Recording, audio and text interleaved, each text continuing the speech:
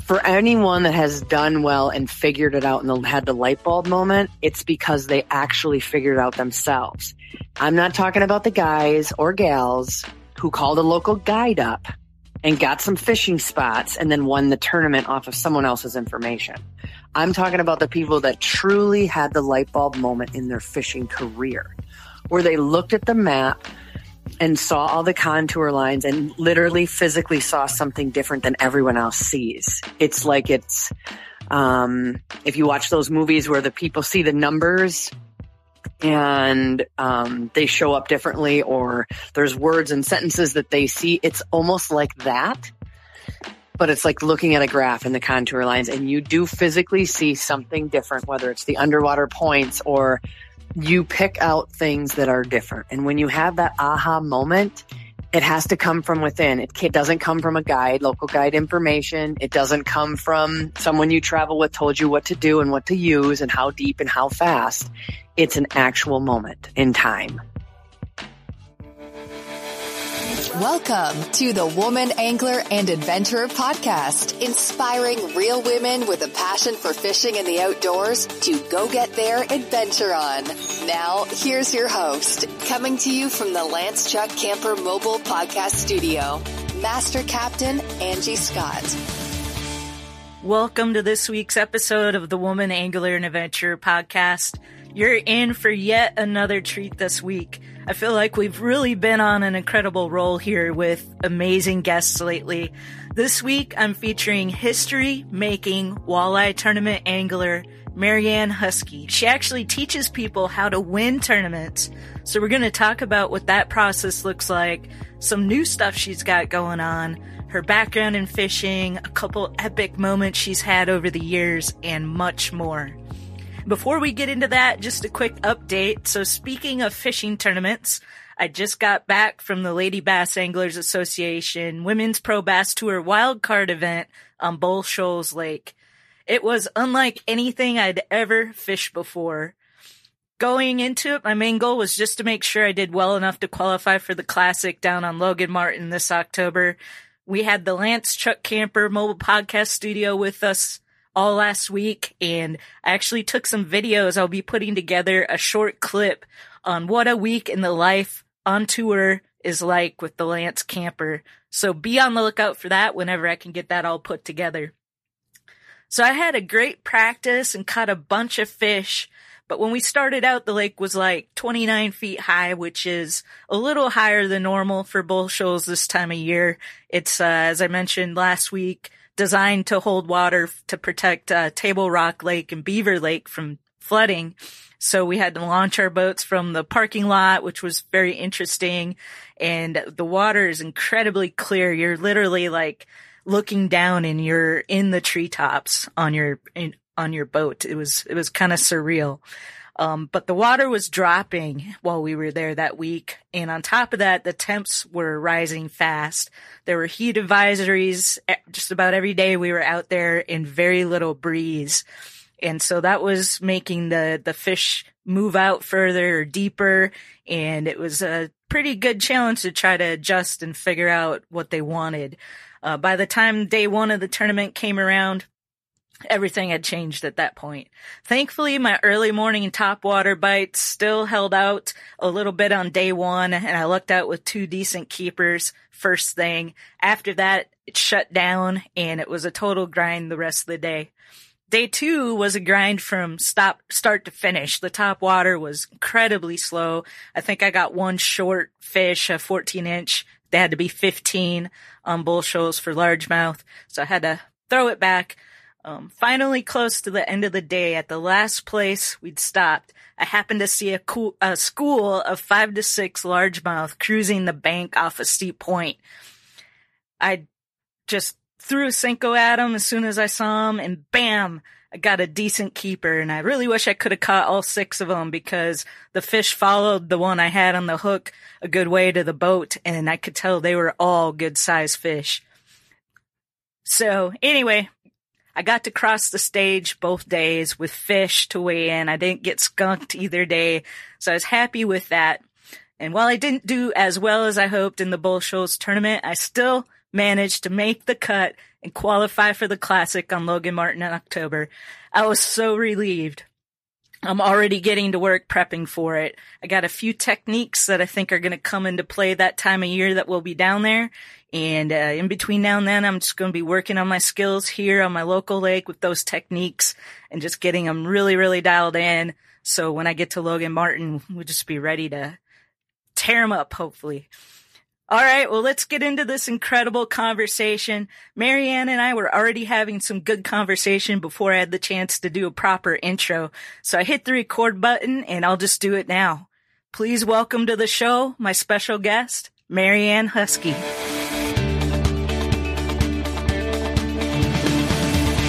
So what do you do professionally? Like, I mean, I know obviously you fish tournaments, but do you? Yeah, I'm a chief operations officer in the construction industry. And then also by default, and until I worked with a life coach or a business coach, didn't even realize how much I was participating throughout the last 15 years in change culture management and was doing it.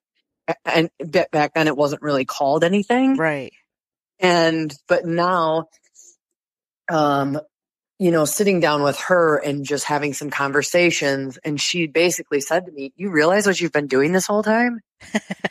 And once she brought it to light, I guess I kind of started doing some research, and everything that the description of what that is, the change culture management or consultant, is what I've been doing. So explain what that, and if you don't mind, I'm recording right now because this is also interesting. No, that's fine. So really, I can go back to the days of working with Maurice Sporting Goods, and they would have their big annual sales event, and they brought in all their sales reps that would work with all the different stores. And I'll use Cabela's or Bass Pro as an example. And some of the questions that were, I guess, geared towards me and what my presentations were on for those annual events, which with each group, and the groups were organized according to region, was how do the stores and how do the reps go into the stores and talk to the managers and the, I guess you would say the person in charge of a department, let's say the fishing department. How do they increase the sales when a husband and wife come in, or when two women come in together, or, what are we missing? And how are we not, because they look at their sales and they say, okay, who's buying? 80 or 90% are men. Well, we need to change that. And how do we do it? So what I was talking to them about, and I'll use the boating industry as a very simple example. Let's say two women walk into a boat show and they want to buy a boat together. What is the percentage of a salesman talking to those two women versus a guy walking around that looks like a buyer? Mm-hmm. That's probably pretty low. Mm-hmm. Okay, then you get a husband-wife, man-woman that come and walk in. Who is going to get the eye contact with the salesman? The husband or the wife, or both? And the answer is the husband. And that's a huge mistake, because the financial decisions aren't driven by one or the other in relationships. It's usually a conversation that happens. And it doesn't matter if it's man, woman, or whatever it is. My job was to explain to these people on how simple details, eye contact with both parties, regardless. Mm-hmm. And how do you talk to women different than you would talk to a man? Or a man, excuse me. And the answer is yes. And sometimes you do. They might not have owned 3 or 4 boats prior to. And the concerns of women when they go out on a boat, you want to know what the number one concern is? Where do I go to the bathroom? Right. And just for being in this industry as long as I have, that when I go to the boat show for Lund and sit with the dealership that I work with, that's something that I help them with, mm-hmm. is to make everyone, no matter who they are or why they're there, should all feel comfortable. It doesn't matter. Very cool. That is the change culture. Gotcha. Then you fast forward into the construction industry, which I've been in for 24 years. And the company that I am no longer with, that was just with, their big thing was these guys in the field were not allowed to take vacation in the summer because we live in the Midwest, and they were told it's too busy and you can't go camping with your family, which I'll be honest is a bunch of BS. And it shouldn't matter when they want to go on vacation or what time of year. They earned the vacation and should be able to use it when they want. The other thing was the safety culture. So when I first went on board with them, their idea of safety was completely opposite of what it should be. So shimmy up that pole and get that truss attached as quickly as possible. What do you mean you need a harness? What are you, a wuss? Well, that leads to accidents and so on and so forth. So changing that culture took a long time. I can imagine. And then you have to, it's all a big circle. So you have to estimate for more time, and it costs more because you have to implement the safety programs. So it does, take a little bit more time. So to change that culture and let them know that it's okay to be safe, because you need to go home, number one, not you need to get the job done, number one. Right. So that's the whole thing where I talk about the culture shift. Gotcha. Leading a team as a leader, not as a boss. The guy that I ran his company for and worked for, he used to say to me all the time, yeah, I want to get these people and lock them in the truck, and then they can't get out and I can really talk to them. That's like a dictatorship. It's not a leader. And you would be shocked as to how much, well, maybe you wouldn't be, but the fact that this stuff still goes on in the Midwest is insane. Yeah. And it's terrible. It's interesting because, like, I came from the music industry. That's what brought me down to Nashville from Minnesota. And the music business, very, very much male dominated. So I've seen a lot of the same things over the years, but I got out of it a few years ago, started the podcast, got my captain's license. Nice. And that's all kind of evolved to me now. I'm a membership executive for Freedom Boat Club. And so I'm not sure if you're familiar with Freedom Boat Club. I'm not. We actually just opened several locations, or they're in the process of opening in the Milwaukee area.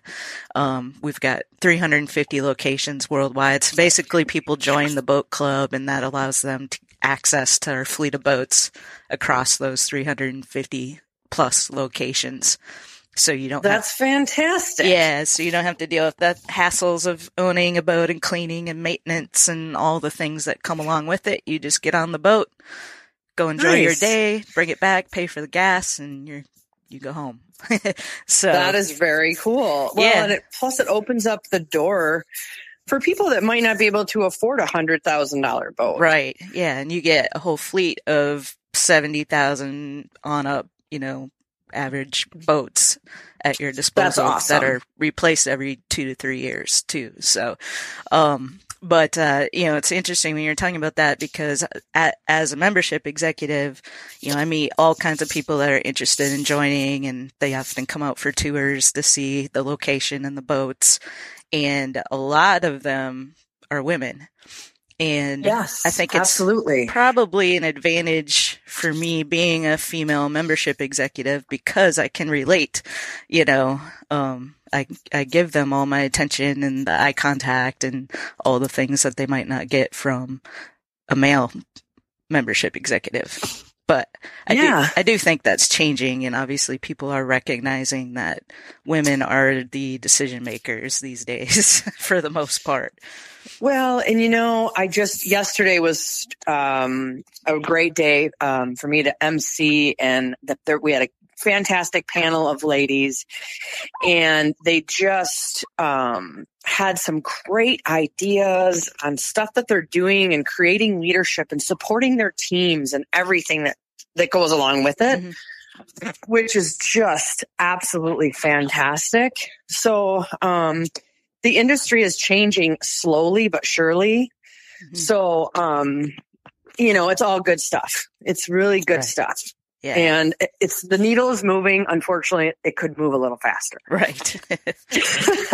Well, very cool. I definitely want to talk about your fishing career, because you're pretty inspirational, some of the stuff that you've done over the years. And my passion is walleye fishing, and I don't get to feature, I bass fish now because I'm down in the south and I don't have a lot of, I mean, we have walleye stuff around us, but the lake I'm on does not have walleye in it. So I've kind of had to shift my focus absolutely over to bass. And so, but I think it's so cool that you fish walleye tournaments, and just kind of want to talk a little bit about growing up in the Upper Peninsula of Michigan and getting started and go from there. Sure. Yeah. Feel free. Ask away. Yeah. So I understand your grandfather was a pretty big influence on you getting started in fishing. He was, by no means was he a good angler at all. He was just that guy that retired, bought a boat, and wanted to be on the water. And I look back now, and I think there was a lot of times where he was trolling along, and I'm not really sure if he even looked back to see if there was a fish on or not. He loved the freedom of the water. Mm-hmm. And, all these years and the hundreds and thousands of people that I've met, whether it be at seminars that I've done or events that I've attended, there's a lot of people that are like that. And they're not competitive, but they enjoy the sport just for the simplicity of the sport. Mm-hmm. So that was my grandfather by all means. And him buying that boat when he retired, and that got me on the water as a young girl, was the first moment, I guess, in time. The first chapter, we'll call it. And if I do, which I know everyone's saying I need to write a book, it'll be called The First Perch. So you definitely need to write a book for sure. Yeah. So the first perch was the moment, yesterday when I spoke to the group of ladies, I told them that, when I was 3 years old, I was that kid that came upstairs after working with my dad in the shop and told my mom that I'm going to be mayor of this town when I grow up. So I just think that I had a purpose, and it was always there. I just had to, sometimes you have to give in to what your purpose is and accept it. Yeah. Well, so obviously catching that first perch to fishing your first walleye tournament, there's, quite a few series of events, I would say, between those two times. What kind of led you to having the desire to fish competitively, especially with your grandfather not really being of that mindset?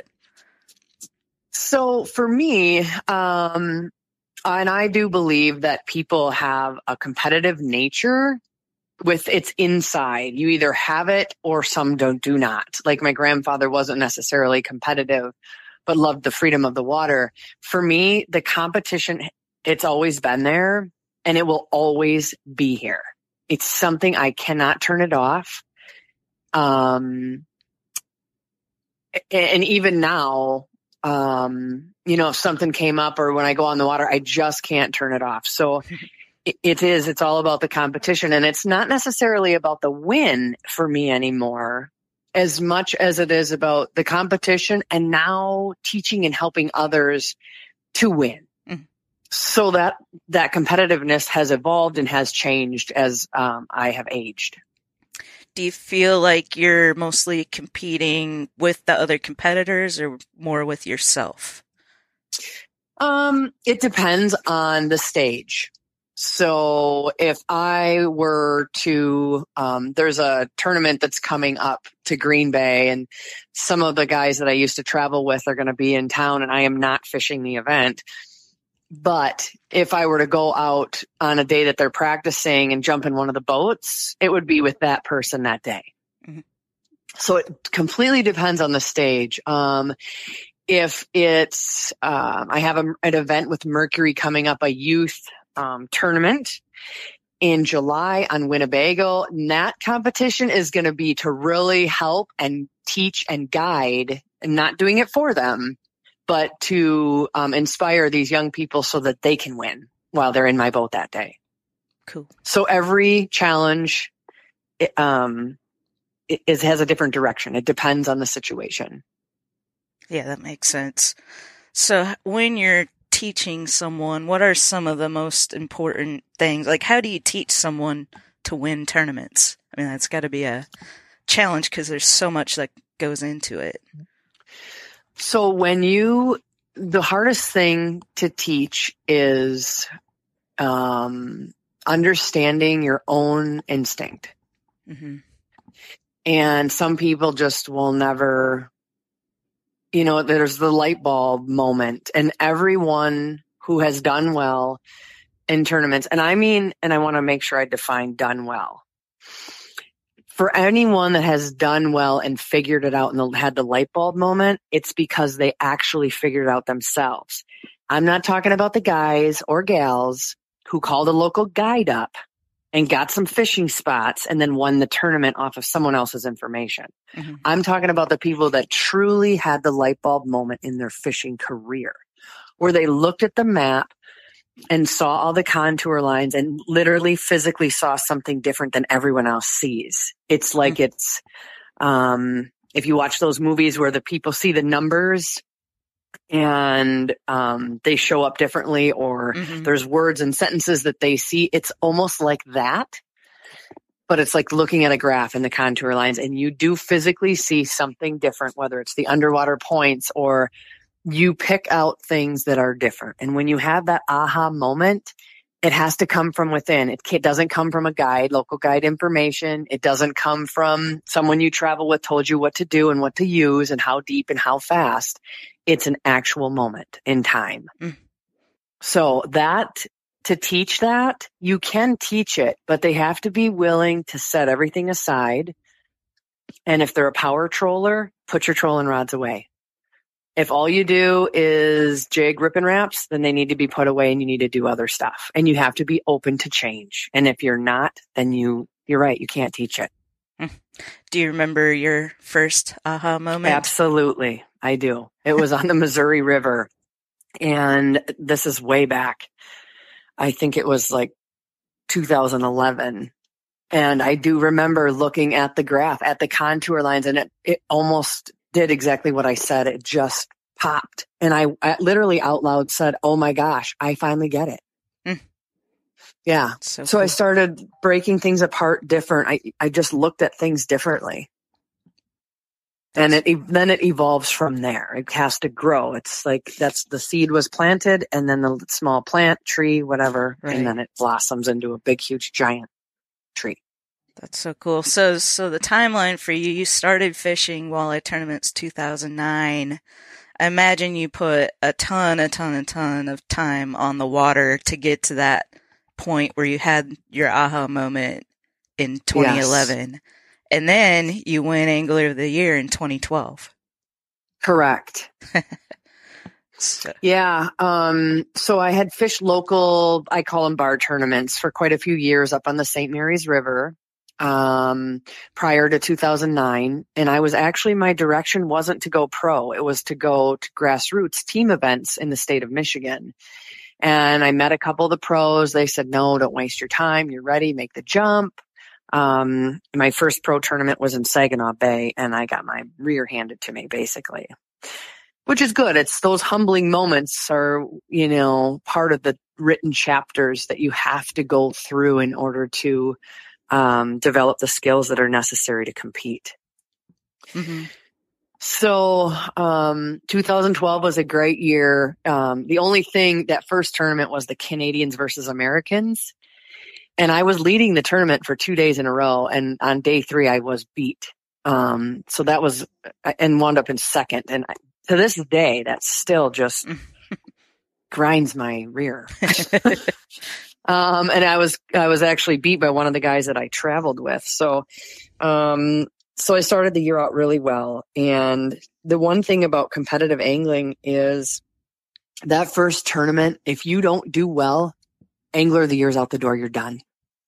So you have to do well. And it was almost like the book was already written and I just was following along. Because the season was good. The last tournament was in Lake of the Woods. And the final day of the championship to determine who was Angler of the Year was on August 18th. And that was my grandfather's birthday. Oh. So, I mean, talk about full circle. Really? Yeah, that's so cool. Very cool. And I imagine, and I think I read somewhere, you talked about the importance of consistency as well. Yeah, being consistent is probably one of the hardest things to do. And there's so many things that lead into establishing consistency. Number one is boat control. Number two is identifying your surroundings. Number three, I'm going to go back. It's boat control is huge. And then the willingness to change and understand when to change and when not to change. So it's tough. Your worst enemy in a tournament is yourself. Mm-hmm.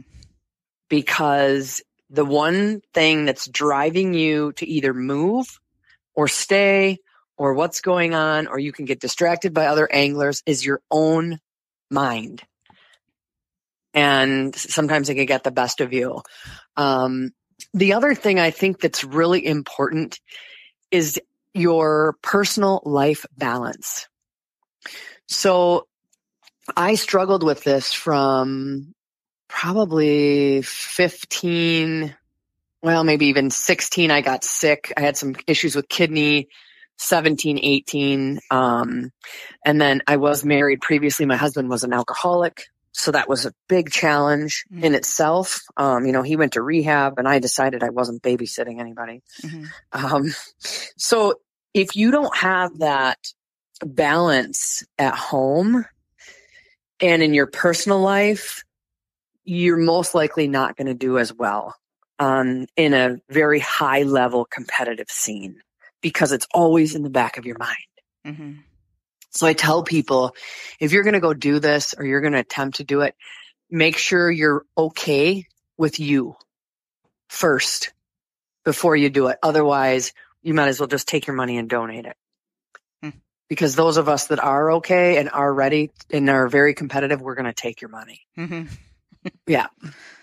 That's such great advice. I'm so glad we're having this conversation because I think it's going to be really, really helpful for the listeners out there and anybody that is thinking about making the leap and fishing competitively.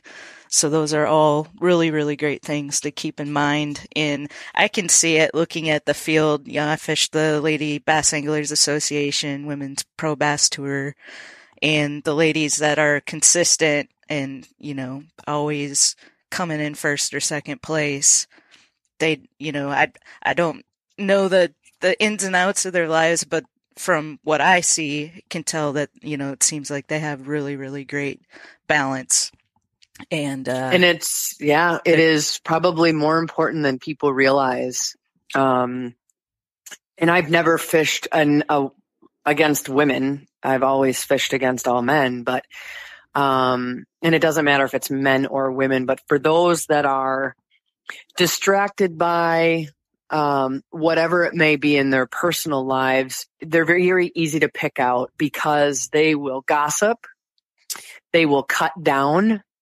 They will try to, mess with others' minds. And instead of worrying about their own fish, they're more worried about what everyone else is doing. And they're very easy to pick out of a crowd. Mm-hmm. Yeah. And I don't know if it's the same environment in the female stage, all female. I would imagine with all humans, it's pretty much the same, but they're easy to pick. Yeah. Yep. Well, I fish with the guys too locally, and there's a little bit of differences for sure. Women are women, and you have those little issues here and there. But for the most part, the group is a really great, tight knit family, which is nice to have as well. So yeah, absolutely, we're best friends off the water, and then tournament time, look out. Exactly. It's game on. Yeah. You bet. Game on. Oh yeah. I traveled with a group of guys for over 10 years and we were all extremely close. And then on the water, we were against each other. It's all for one and one for all. Yep. So, yep. Unless somebody's in distress, waving the dip net, we'll go help each other out during the tournament. Yeah. But the other thing is, and I was very, fortunate, the guys I traveled with, we never shared money in any way, shape, or form. So, and I've heard that people that do this, and it seems like those teams don't stay together. That I don't know if to call them teams because they're not really, well, they are kind of, but it seems like there's always some type of animosity, which would make sense because let's say you have 4 anglers and one is doing really well and the other 3 aren't, well, the one that's doing well doesn't think the other 3 are pulling their weight. So how do you navigate through that type of a stressful situation? I never had that, which is a good thing. We were all happy for each other. It didn't matter who was doing well or who wasn't. It didn't affect the others financially or in any other way, shape, or form. So that's another piece of advice I would tell people, that if you do travel with other anglers, I would suggest shying away from any type of sharing of winnings. Because it can create problems before they start. Yeah, I could totally see that. And that's interesting. I guess I've not been doing it long enough to know that actually occurs. Exists. Yeah. Yeah, it does. And it might be more in the walleye industry than the bass. I don't know because I don't fish bass. So I have no right to say what they do or don't do. But it is something that I don't think it's a good idea. I would agree with that. I could see how that could definitely cause rifts for sure. Yeah, money does weird things to people. Yeah, sure does. Well, before we wrap this up, we have to touch on the fact that you made history by becoming the first woman angler to win a major tournament on the Mississippi River. This is actually how I found out about you because one of my friends sent me the article. And they're like, you got to have Marianne Huskey on your show. And this was just in July of 2021. So talk a little bit about that. So oddly enough, the one thing that I have said in every interview that I've ever done, podcast, appearance, panel, everyone asks me, what's your favorite place to fish and your least favorite? And my least favorite place to fish is the Mississippi River. So, of course, last year in head-to-head, we're going to the Mississippi River. And I'm thinking, and I don't mind fishing wing dams. My boat control is pretty stellar. I've worked really hard at that over all the years. And but the bite was terrible. And it was hot. And this is the one place I don't want to be. So I basically put my flag up back on that sunfish hole. And I'm fortunate enough to run a Lund Pro V. It's an aluminum boat, so it's lighter. And where I went to get in, the walleye anglers, we have a deeper V. So we can't get as skinny as you folks with the bass boats. So I needed to go wide open with full trim to get in here. And it was 3/4 of a mile, and my camera guy and my marshal were sweating it, let's just say, because you don't want to get off course at all because you're going to be stuck in the mud. Nobody can get to you. Yeah. Oh man. So, while I was back there, I could see the fish on my Garmin Panoptics, and I teach classes for Garmin and have for about 6 years. So I'm very familiar with how it works. And the presentation that I was using was a beetle spin, and it wasn't working. And the fish were coming up and coming up and coming up to the surface to the point where I could physically see them with my eye. And I started ripping through my boat and pulling out everything I had and trying to find the shallowest bait that I could find. And I actually found a shallow diving bass stick bait. Through that, and it must have been 5 or 6 casts, and nothing was happening, and I was just getting frustrated. And one of the other guys that was back in there, he also had a Lund or aluminum, so he could get in there, and he yells over and says, "Are you going to throw everything in that boat?" And I said, "Yes." So I turned around and I looked at my marshal, and I do not bass fish, like I've said, and I know there's a presentation that you're twitching with bass, so that's the only way I can really relate. I basically ripped that bait and turned around and looked at my marshal and said, "You know what? This is driving me nuts that they're not biting." And there was slack in my line, and all of a sudden, bam, I had a 6-pounder on. I 6.5 pounds or something like that. And this is, again, that's one of those aha moments where what was I doing? How did I catch the fish? What presentation made them trigger? So I reel the fish in, I net it, because in head-to-head you have to do it all yourself, which is great. Mm-hmm. I turn around and look at my marshal, and he's flipping out. And I said, okay, everybody needs to remain calm. My camera guy's got his mouth open. And then I look at the marshal and said, this is where you come in. You need to weigh the fish. He didn't even have the scale out. And he's like, oh, yeah. Because nobody was catching fish that day in the tournament. I think Brett King was. And then, so there was hardly any fish being caught. So at that moment, it's like, okay, what did I just do to trigger the bite? Where am I casting? What's happening? So I continued to do that. The fish started to sink down in the surface. I could see him again on the Panoptix live scope. And I switched to a small shad style bait, did the same presentation, rip, pause. And I caught some nice fish that day. So I had a really great day on the water. And I stayed back in that hole for the entire week. Came down to the very last day of competition, and I was catching crappie and everything but a walleye.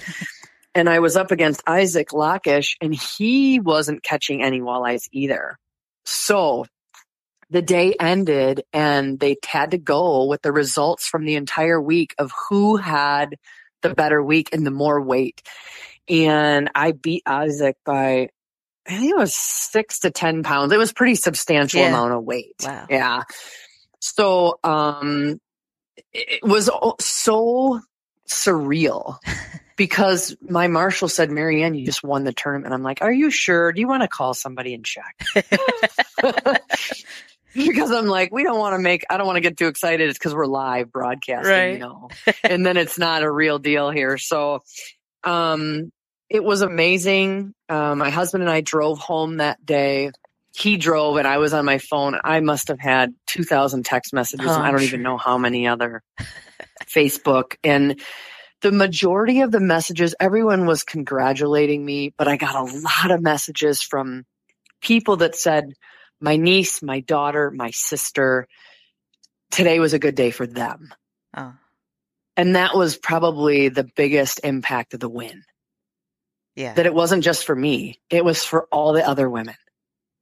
That's awesome. So that was pretty awesome. So awesome. And that's, I think, why the story was so big, because of the impact that it has on other, future aspiring female anglers, even current anglers, to see, hey, she did it.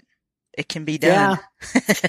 Yesterday when I was speaking for the leadership organization, the women's leadership organization, and that's exactly what I told them. I said, I wasn't the only one that won last year in July. I said, all of the women did. And it's a big deal. It's for everyone. It wasn't just about me. I just happened to be the one with the rod in my hand. So good stuff. Yeah, very good stuff. So very inspirational. It's been one of my favorite conversations I've had. So I really appreciate you taking the time to be on the show. I'm so glad somebody sent me that article and we were able to get connected. Absolutely. What's coming up for you? Well, I feel like there's a transition, that's starting to happen. And yesterday was probably the next chapter with, I'm going to spend time on the water, but I don't know if tournaments are in my wheelhouse anymore. I'll still fish. I'm still going to be on the water. I've got my boat, the whole bit, and I'll probably do some team events with my husband. But I think now that I have the win under my belt, it's time for me to use the skills that I have for leadership. And then, in the industry of construction, owning a company, and then of course running someone else's, and really focusing on this change management. I think I have an opportunity here to help companies that are smaller companies, the $2 to $10 million companies that need that change management consultant to come in and help guide them in a non-threatening manner. So it would be a fractional position. You go in for 2 or 3 months and, basically you help the organization work on this change and building these teams and acceptance for everyone that works there and what they bring to the table. So I think it's time. Yeah. And I don't know. Yeah. I have a lot of skills in that avenue as well. And then with the history of the fishing, there's a lot of people out there that I can help, and a lot of companies that I can help grow their profitability with efficiencies and this type of change. That it's very impactful, and it definitely will raise your profits. There is no doubt. Very cool. So I think that's going to be the direction. I really enjoyed yesterday's emceeing the event and being able to reach out not just to women in the outdoor industry, but in all industries. Mm-hmm. So it's amazing. Women have hobbies, not just fishing, hunting, but it can be dance, crafting. There's so many other things, and I think I have an opportunity to touch them as well. Yeah, absolutely. You need to follow your heart, follow your passion. It sounds like you've been doing that, and so it makes sense to continue to keep on where you feel like you're being led next. So yes, very cool. Follow my purpose. Yeah. Is there anywhere like on social media people can go to follow some of the stuff you're doing? Yeah, they can always go to my Facebook page, which is still Marianne Huskey, the athlete page. And I got married a couple months ago, so my last name is changed to Fecter. That's F as in Frank, E, C as in cat, H-T-E-R. And I have a LinkedIn page as well. So I'm getting a little bit more active on LinkedIn platform, on the business side of things and the change consultant. Yeah, so that would be a great place. The best platform for that type of thing these days. Yeah, absolutely. Very cool. Well, thank you again for taking time out of your day. Like I said, really enjoyed it. And maybe we'll get to meet and fish someday. That would be cool. That sounds great. I appreciate it. And if there's anything else I can do, let me know.